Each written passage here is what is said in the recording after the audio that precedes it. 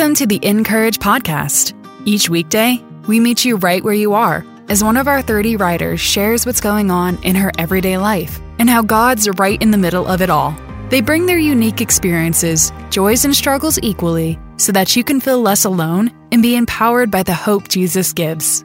Listen in as our narrator, Grace P. Cho, reads today's article. Today's article is written by Karina Allen and is titled, First Comes Hunger, Then Comes a Filling.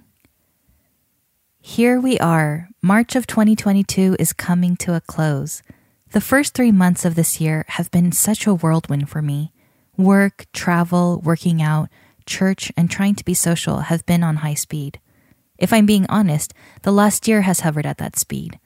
Don't get me wrong, I love having a full and active life, but I can sometimes find fulfillment in the busyness. I can even find my identity in it as well. The more I live in this rhythm, the more I want to live in this rhythm, and the easier it becomes to do so. It very much becomes an insatiable hunger. The past couple of years have been a huge opportunity to set aside every distraction in order to set my gaze upon Christ, but in so many ways, I fell short and missed much of the opportunity.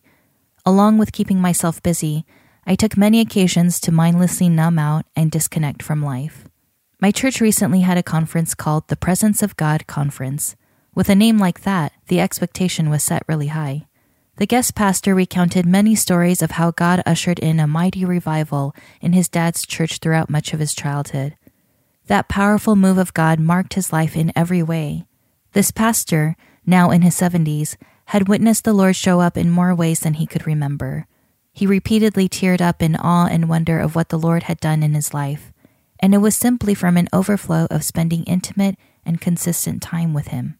Hearing this convicted me. I began to reflect on the past year, and I realized that my hunger for God had waned significantly. I'd allowed myself to be satisfied with temporary and frivolous pleasures. The beginning of Matthew 5 finds Jesus sitting on a mountainside with his disciples, teaching them what it looks like to manifest Christ-likeness. One of the verses that kept coming to mind was verse 6. Blessed are those who hunger and thirst for righteousness, for they will be filled. It's a beautiful promise from God to his children. First comes hunger, and then comes a filling. We were created with a hunger or deep desire, and that desire is met in one way or another. This world offers countless ways to lose ourselves, and the enemy of our souls offers even more.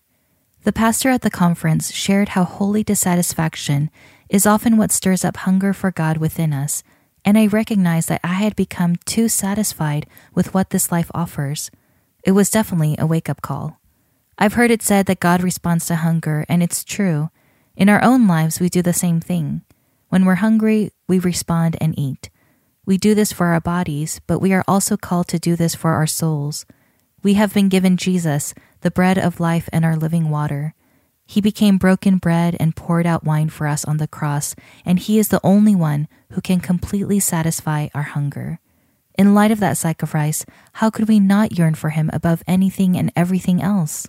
As this year keeps going, I want to live a life defined by a deep longing for Christ and Christ alone. I want to be ruined for anything else that claims to satisfy. I want to hunger and thirst for God, knowing that he is faithful to respond and move as only he can do. Have you become satisfied with what leaves you empty? How can you turn back toward God to feed the hunger of your soul? To read more from our writers, visit encourage.me. Make sure to subscribe to the podcast so you don't miss a single episode, and find us everywhere on social at Encourage. This week, we're celebrating the launch of Create in Me a Heart of Hope, the first in our brand new series of 4 Encourage Bible studies. To get your copy and a free week of Bible study, visit encourage.me/podcast and click on Create in Me a Heart of Hope.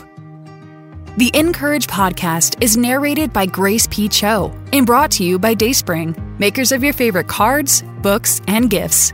Visit them today at dayspring.com.